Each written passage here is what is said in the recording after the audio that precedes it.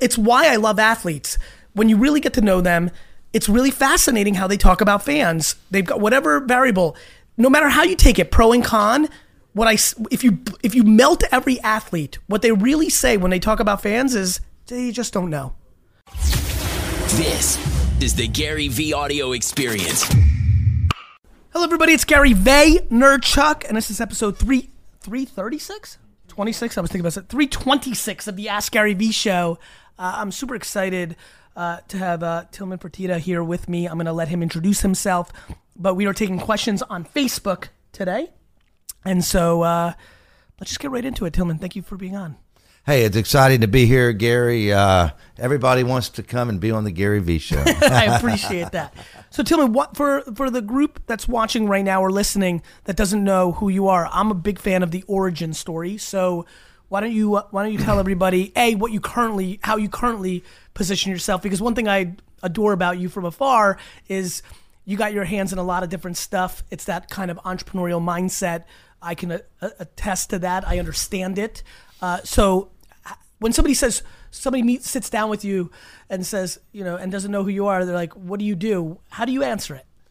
That's really funny. That doesn't happen that often, but when it does, I just say, I'm just trying to make a few dollars. I have a few little businesses, and my main business is a company called Landry's. It's about 600 restaurants, and Landry's owns everything from Mastro's to Martin's to Rainforest to Bubba Gump to Saltgrass to Ocean Air to Dos Caminos to Bill's Burgers and on and on and on. There's like 50 How many brands. 50.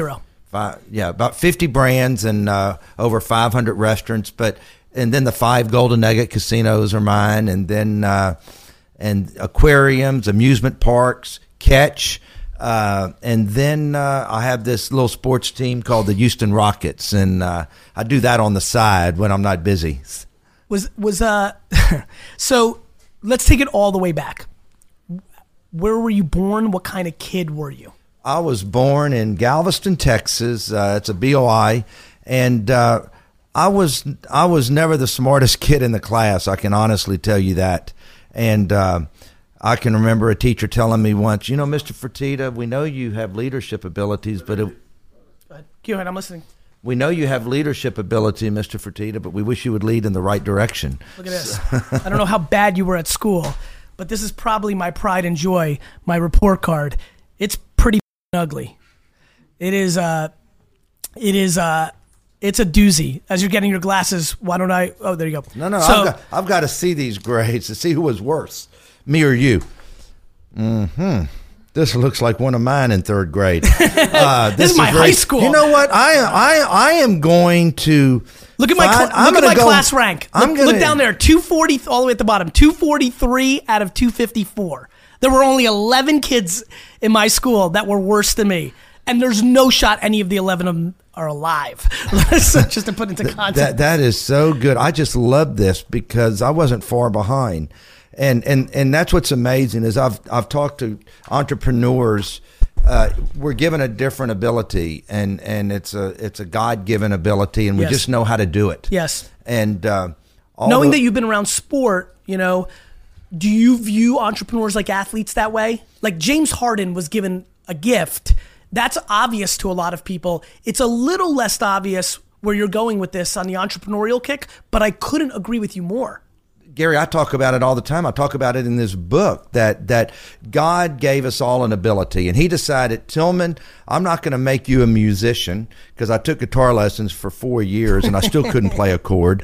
I'm not going to let you win a Grammy. I'm not going to let you win an Emmy. We're sure not going to ever let you be an NBA All-Star or be a professional athlete. But you know what we're going to do? We're going to give you a good little business brain where you know how to make money. And I realized that when I was in elementary school. I would carry my business around. I wouldn't read a comic book or do anything. I was selling candy and anything else I could buy and sell in junior high. In high school, I was already trading the stock market. In college, I was already booking bets. I get it. Was the family like what did your parents? My dad owned a seafood restaurant when I was growing up, and was an entrepreneur. And there's lots of entrepreneurs in our family genetic Yep. pool on both sides. That's cool. And so I definitely, it's a gene. Okay? Yes, no question. Without a doubt. No question. But I can remember my dad, though, after I had my 5th restaurant and I was making a couple of $1 million a year, saying, why do you want to do any more? I mean, you're making more money. You have made it. You have, you are living. By the way, when I helped build my dad's one wine store into a national e-commerce player in the late 90s, and everybody in my high school and my friend group said I'd made it. And I remember, like, when they would say that to me at 28, 29, 30, and I left at 34. It was a family business. I built it from a $3 to a $60 million business. And then I left, started at 0, because it was my dad's business. And that's what I wanted to do. I wanted to give back to my dad. I was born in the Soviet Union. I was very proud and grateful for what my parents did for me. But at 29, 30, 31, my friends were like, you made it, right? Because they would read the articles. They would hear the numbers. And I used to laugh. I'm like, they don't even know that I'm about to restart from 0. Totally. Made it. Like, totally. By the way, I feel like I haven't started right now.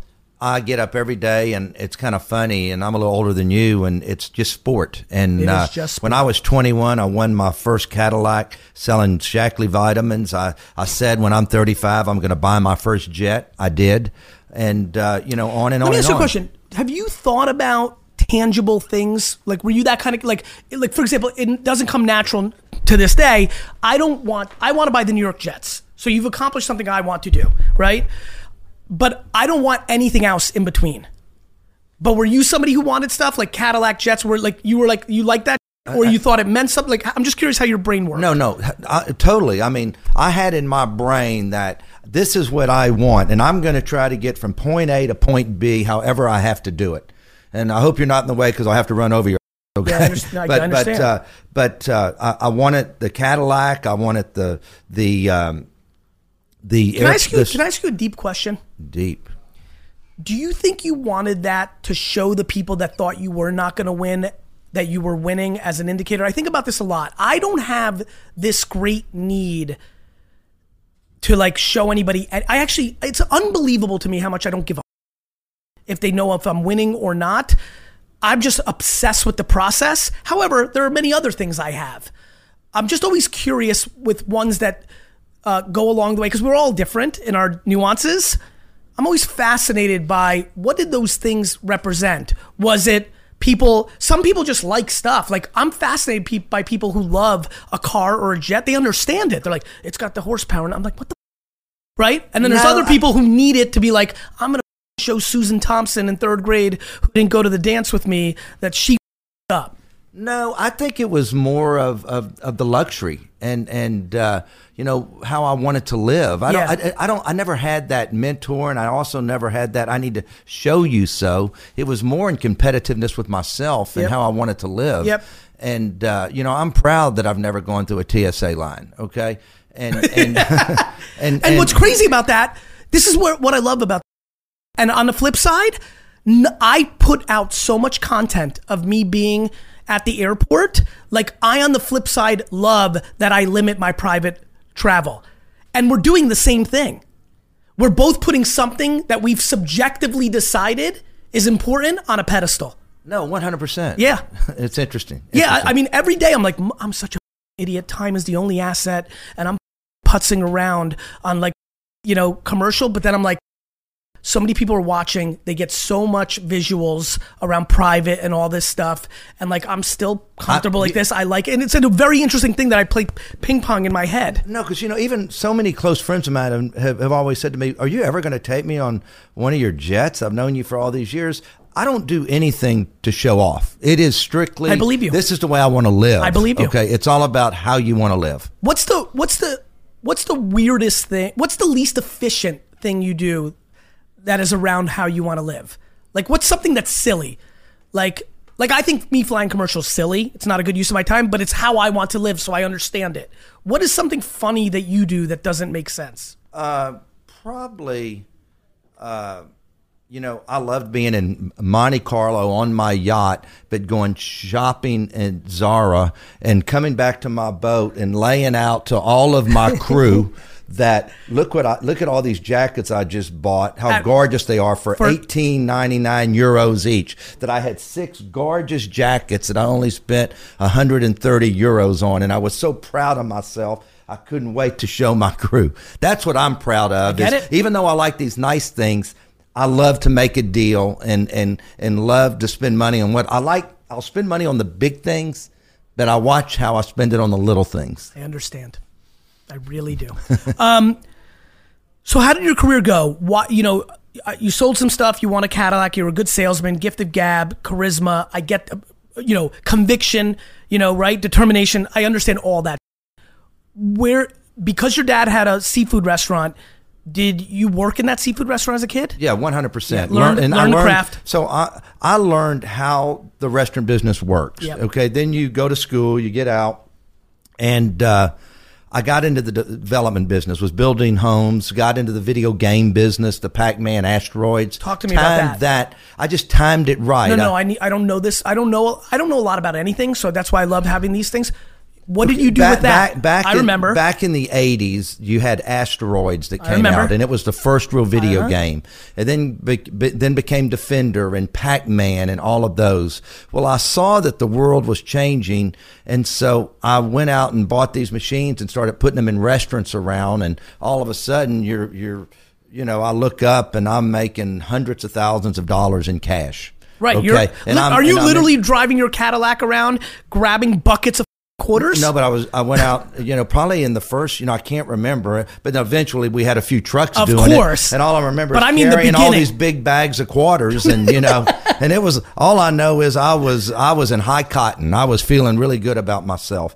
And did that for a few years, which gave me the opportunity to start building homes and little shopping centers. And then I built my first hotel when I was 26 years old in my hometown, which I still own today. That's cool. And that's kind of the story. And then the development business came apart. All the banks failed in the late 80s. This is a great story, and I talk about it in the book. I had loans at like 9 different banks in the late 80s in Texas. And that's when this crisis was as bad as the 08, 09 crisis. The Black Friday was horrible. That was the world came apart. Yep. Every bank that I did business with failed before I did. And so this $2 million worth of loans, which was a bunch of money in the 80s, okay? Yeah, there was nobody to pay. All of a sudden, you have to make a payment, and there's nobody to make a payment to. The bank is gone. The FDIC has shut down. Okay? Tell me real quick, because I want you to go back to the point. Please tell the kids here how much $2 million. Give me a number of the way you feel $2 million in '87. What's that equivalent to right now? I would probably say 20 million. It'd be like having 20 million. And so I always talk about when, I apologize. You know how I always tell my audience, I'm like, my transcending moment in my career was when I was right about YouTube, but I didn't invest in it. And then I read when YouTube sold for $1.7 billion to Google. I don't know if you remember this or anybody else in the room. That sounded like $1 trillion. It was a step. Now, like, companies that don't make any money are worth $1 billion. But at the time, YouTube this is only 2007.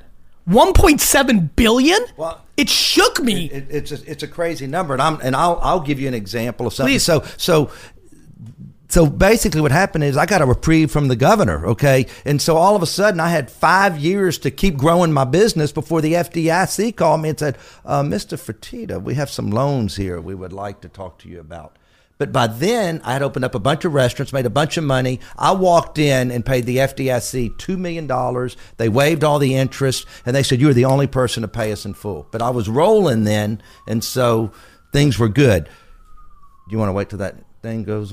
Keep going. I'm So keep going. So in 1982, I bought into the Rockets for $200,000. Is that true? I didn't know that. We paid $10 million for the Houston Rockets in 1982. Right, you got 20% for $2 million? No. Just on the small percentage. Understand. Okay. One more time, because I didn't hear it. $200,000. 20% would have been $2 million. I got it. So I think, but we also had some debt on it. I think I owned like 3 or 4%. Okay, whatever it was. Okay, so I'm a partner in the Rockets for 10 years. The owner decides to sell. The general partner says, this is becoming a billionaire's game. Well, this is in 1992, and I'm only worth about $10, $15 million. That's Don't get me wrong. That's a bunch of money. Okay. You're contextualizing. So I try to I buy. got you. I didn't have the ability to buy the team by myself. So I had a partner and we tried to buy it, and I got outbid by a New Yorker, Les Alexander. He paid $80 million for the team. So in 10 years, the team went from being worth $10 million to $80 million. Okay. Now here we go. Tim, 25 years later. Before you finish, I just want to remind people, they've heard me say it a lot. The 1982 NBA Finals in America was on tape delay. It was The nothing. league was nothing. It was nothing. The way you guys think about hockey right now, this was below that. And it's important. I'll tell you why it's important. And the reason I've jumped in twice now, the 2 million, 20, the league. You and I have a similarity as I'm listening. It's just arbitrage. It's seeing things just enough time before somebody else, but then having the conviction and the gumption to do something about it. 100%. So think about this. In 1992, I get outbid for $80 million. 25 years later, I don't get the team, so I'm building my company. So I build, in that 25 years, I grow my net worth from 10 million to almost 5 billion. Okay? That's good. The Rockets go up for sale again.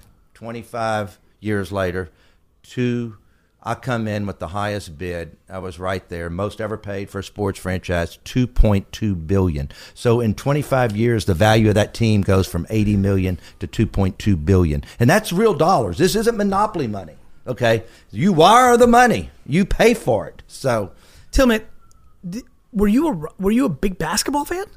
this is so unbelievable. I sit in the same seats today that I sat in for the last 25 years, center court. I was one of the, this is so funny, after I bought the team, I'm one of the 30 longest season ticket holders of the Rockets. I love you. Isn't that amazing? And you not get to only is it own this amazing, team it's literally in your going to be hometown. how I'm going to tell this story in 31 years. This is literally what I'm going to clip this. You know how I clip old? I'm going to clip this and be like, I was sitting in this seat, now I'm here, and some new person, she's sitting in that seat. Like, I understand. Just take me way back. As a young kid, who was your favorite team? Well, you know what's kind of funny is because baseball was religion when you were a kid. And I was the biggest Astros buddy there was. There was Astros all over. But what happened was they used to have you young guys don't know this, but they don't know that y'all don't know. Y'all really don't. Y'all don't know how bad we had it. Go ahead, get him, Tillman. You couldn't even watch the NFL team in Houston, and you lived in Galveston because it was the 50-mile blackout rule. So you didn't get, because they wanted you to come to the game. That's right. If they didn't sell out, they couldn't sell out. They blacked you out. Which they didn't sell out back then. That's how the Raiders and Cowboys and Steelers became all people's fans, because when they would black you out, they would show you one of those three teams. And so because Dallas was because Dallas was the next closest team, and all of a sudden, remember this, when do you become a sports fan? 9, 10 years old. So I'm 9, 10 years old. That's when the Cowboys start playing the Green Bay Packers and the Ice Bowls, and I'm watching them because the Houston Oilers aren't on TV. As somebody who's in a market with two other basketball teams in the state of Texas, even though it's a big state, so I'm going to give you, I have an idea for you that I'm going to do when I buy the Jets. When I buy the Jets, because I hate the Giants more than anything, well, not more than the Patriots, but I hate the Giants, right? When I buy the Jets, my core marketing strategy to win the tri-state area is on every single person's 6th birthday, I'm going to send them a Jets jersey and personalized messages. I think you should start sending 6-year-olds jerseys in San Antonio and Dallas of Rocket players. Why did you tell me this on air so I couldn't have said that I'm the smart that came up with this? You know why? Let me be smart, please. Tillman, this is the greatest strategy I came up with. Because I have good ideas and because I can't execute all of them, I put them out for free so that I can own the IP. Interesting. Right? Interesting. 100%. It's right? Think about all the smart, like just getting a sense of you right now. By the way, I'm going to say this publicly. I'm not joking. I don't usually, I had no clue you owned that or how, I don't know much about a lot of stuff. I just spend 100% of my time on the consumer. I just don't know a lot of stuff. I just know what customers are doing at all times. That's why I don't know much of other stuff. That takes a lot of time. So this gets booked through email. Matt put us together, but I know of you, of course. And over the last week, I've been with some fancy different people, just like movers and shakers. The reason I was so excited to come in here today is I basically live my life for people to talk about me behind my back the way the 4 people that I spoke to in the last week about you talked about you. Interesting. That is interesting. I don't know if it was good or bad. It was very good. It was very good. No, it was very good because what is interesting is I'm always fascinated by people that actually know people versus knowing of them. Interesting. You know, my big game in life, there's plenty of people with the way I roll, the cursing, the bravado, the confidence, the conviction, especially if I'm putting pressure on your business, you're not going to love me. But I care about what the people that actually know me say about me. And in that group, a couple of them really know you and are also very, very close to me. So they're not going to me. It's really cool. I like that. I appreciate I like that. Anyway. So keep going. Well, why'd you write the book? You know, it's really interesting. About 18 months ago, HarperCollins my publisher called me and said, hey, and we watch your television show, Billion Dollar Buyer. We see you on all the business shows, and you always have these Tillmanisms and these one-liners, and we've read all these articles about you, how you say, oh, I can see a burnout light bulb at one of my restaurants from 40,000 feet. And they said, we'd like you to write a book. Well, I always thought somebody would say, we want you to write a life story book. And I said, I can't do that until I'm older because I'm still doing deals, and I want to rip some people's. Okay. Yep. So they said, no, we want you to. Do you garage sale? Sir? Do you ever garage sale? Do you roll up on a garage sale and try to buy something for $1? Not in a. That's Zara for you, right? Zara is my garage sale. Yeah. But did you? Yeah, absolutely. When I was younger. I apologize for interrupting, but you said rip somebody's. And I'm like, listen, like the happy. I'll give you a story. I was at the National Sports Card Convention. I got to talk to you about basketball cards before we leave. Like, I see a humongous arbitrage in sports cards, and you need to go all in. I'm being dead serious. I'm being dead serious with you, on the record. I was at the National Sports Card Convention in Chicago in late July this year. I walked over to some guy's table, bought a Wayne Gretzky rookie card, not in great condition, for $220.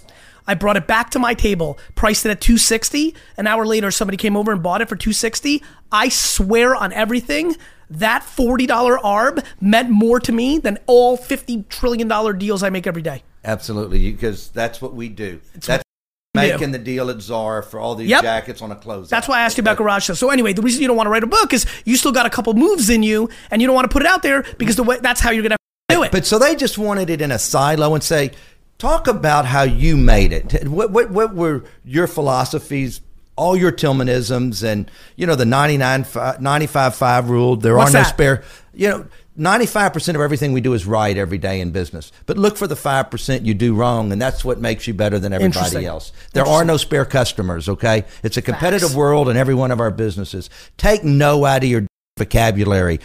You're on a business trip and it's 11:02. You hang up the phone and on a call, and you call down to order some breakfast, and they say, "I'm sorry, sir, we don't serve breakfast anymore." I say, "That's okay, no problem. I don't need a waffle or an eggs Benedict. Just throw a couple of eggs in a skillet and send them up scrambled, however is easy for you to do. I'm sorry, sir, we don't serve breakfast." Why are you telling me no? I didn't ask you for anything special. You're going to throw a burger in the pan. Just throw me a couple of eggs and take care of me. You're in the hospitality business, okay? And you're telling me no. And everybody's in the hospitality business no matter what they do. You take care of your customer, okay? You take care of your customer. It's no different than we walk in and your people meet us polite. You put a welcome up on the screen. You come in here, everybody can I get you some water? Tell me, can I do this for you? You're in the service business. Everybody so why do you want to be in and say no to somebody when it's just as easy to say yes, or you just give an alternative? Because the company's being run by somebody who's not.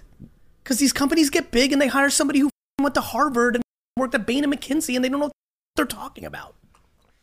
That's why, Tillman. I love my McKinsey consultants when I see them. I just love them. It's so funny you said that, because I have in this book, consultants will consult your right out of business. 100%. Okay? And I don't hire consultants. You know why? Because they've never done anything. Unless I need a report or something, like me and I tell them what I want them to say. That's like me telling Russell Westbrook what to do. 100%. Stupid. I watch a lot of basketball. I've got ideas. It's stupid. Because you know what you know and what you don't know. It's unbelievable. It's why I love athletes. When you really get to know them, it's really fascinating how they talk about fans. They've got whatever variable. no matter how you take it, pro and con, if you melt every athlete, what they really say when they talk about fans is they just don't know. Whether they say they're or whether they love them, they just understand that they have no idea. They have no context. It's actually my favorite thing that's going on in Earth right now. We live in a judgment society because of social and everybody has a voice, and because the way we've always been judgmental. That's how humans are. Small little town, somebody said, oh, Ruth's borscht is not as good. Like, we've always been judgmental, right? But now we can see the physical manifestation of it. But the reality is people are judging people left and right without knowing anything about the truth. Nobody knows you. Nobody. And that's why when I have a good friends that'll say to me, I was over here and I was at a bar and they were trashing your, and I'll say to them, well, do you know Tillman Fertitta? No, but that's what I heard, because people don't like people on top. Okay. And you're on top, I'm on top. And I do think people, though, are getting a little nicer, though. I think people now seem to respect you or whatever. We have macro anxiety in the ecosystem, and eventually that becomes tiring, and people go, like, the world just ebbs and flows. It's not super complicated, Tillman, so what was the breakthrough? So I like the story because I want to go back because I like learning from storytelling, and you're doing a great job at it. You don't have to pay back for an extra $5. That gives you ammo. You have all these great brands. So I'm really excited to dig in here a little bit because, by the way, my entire company, which we're a global marketing company, 1,000 people, big business, it's all a front. I'm building all this infrastructure to do what you and I do at scale, which is when the economy collapses, I'm going to buy historic brands and refurbish them. And that's what I do. And I was the first person out there to start a platform and saying, let me give you an example. So I go public in 1993 with what? With 10 restaurants. Which ones? Landry's Seafood House. I'm making $6 million a year in EBITDA, and all of a sudden you wake up and you're on the NASDAQ and you're worth $100 million. Right. So over the next few years, I build restaurants, and then then we hit a dip in the late 90s. Why? The tech dip. Okay. You mean the market? The market did. And so all of a sudden, your sudden, stock price went down. Yes. I understand. But at the same time, was your business healthy though? Just my business was healthy, and you know this. What your stock does and the health nothing to do with each other. Like Cisco missed their numbers. Tell me, wait a minute. This is actually completely confusing to me. You were a public CEO? Yes, for 8 years. How the did you deal with that? Because I performed, and I told them to go themselves. And you had to a little bit. You're right. You had to tell these people on the earning call who would like try to ticky tack you on some. And the longer I got and the richer I got, I put up with less. Okay, but I can remember. But you got to leverage is a funny thing. No, but it's interesting because and why you had a board that like was all in on you. Let me please. First off, when I took it public, I owned 100%. Okay. That's an easy way to start. So it was my board. It was you. It was my. I had a board, but it was my board. It was you. And if you keep over 50%, you only have to have an outside audit committee. You don't even have to have an outside board, so you don't have to have a compensation committee and all that. I understand. Okay, so I basically controlled the company for many, many years, but I grew it from a $30 million company to, when I took it private, being an opportunist, X amount of years later, to a multi-billion-dollar company. But we got off track somewhere. But what happened is, don't worry, it's not the first time in this conversation. I realized that I could go buy somebody and get rid of their G&A and bring them to Houston and keep the store operations, but not have all that overhead. And so over the next 20 years, what I did was, and I can tell you every city that I shut down somebody, from Portland, McCormick and Schmick to Chicago. Chart House's home offices were there, and Martin's home offices were there. In Laguna Beach, it was Bubba Gump and Claim Jumper. And I can just go from city to city. Minneapolis, it was Ocean Air and Rainforest. So I bought all these companies, and I just shut their office down and consolidate in Houston and save millions and millions and millions on G&A. And so I built this platform, and I bought all these companies right and rejuvenated them if they needed it. Some of them weren't even up. They were just public companies, but I bought Rainforest for $75 million, and it was making $30 million a year and had $15 million in the bank, but their stock had fallen because their growth slowed down. but it was a great company to buy. And back then, everybody else was scared. Private equity hadn't gotten into consumer businesses yet. And people that are strategics wouldn't buy them because, well, I'm a CEO, they might fire my. Well, I said, I'll go buy the world, and took my net worth from a few $100 million to billions. Yep. Then what happened? Buying stuff. Better keep going. Okay.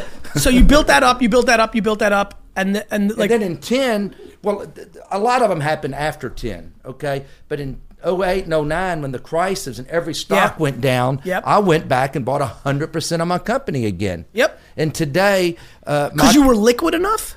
I was liquid enough and knew how to financially engineer it. That's it. And today, it's probably truly the single largest one shareholder company in America. You know, everybody's got a 1% partner or this or that. It is 100% me and my family, and 4 revenue, $700 million in EBITDA.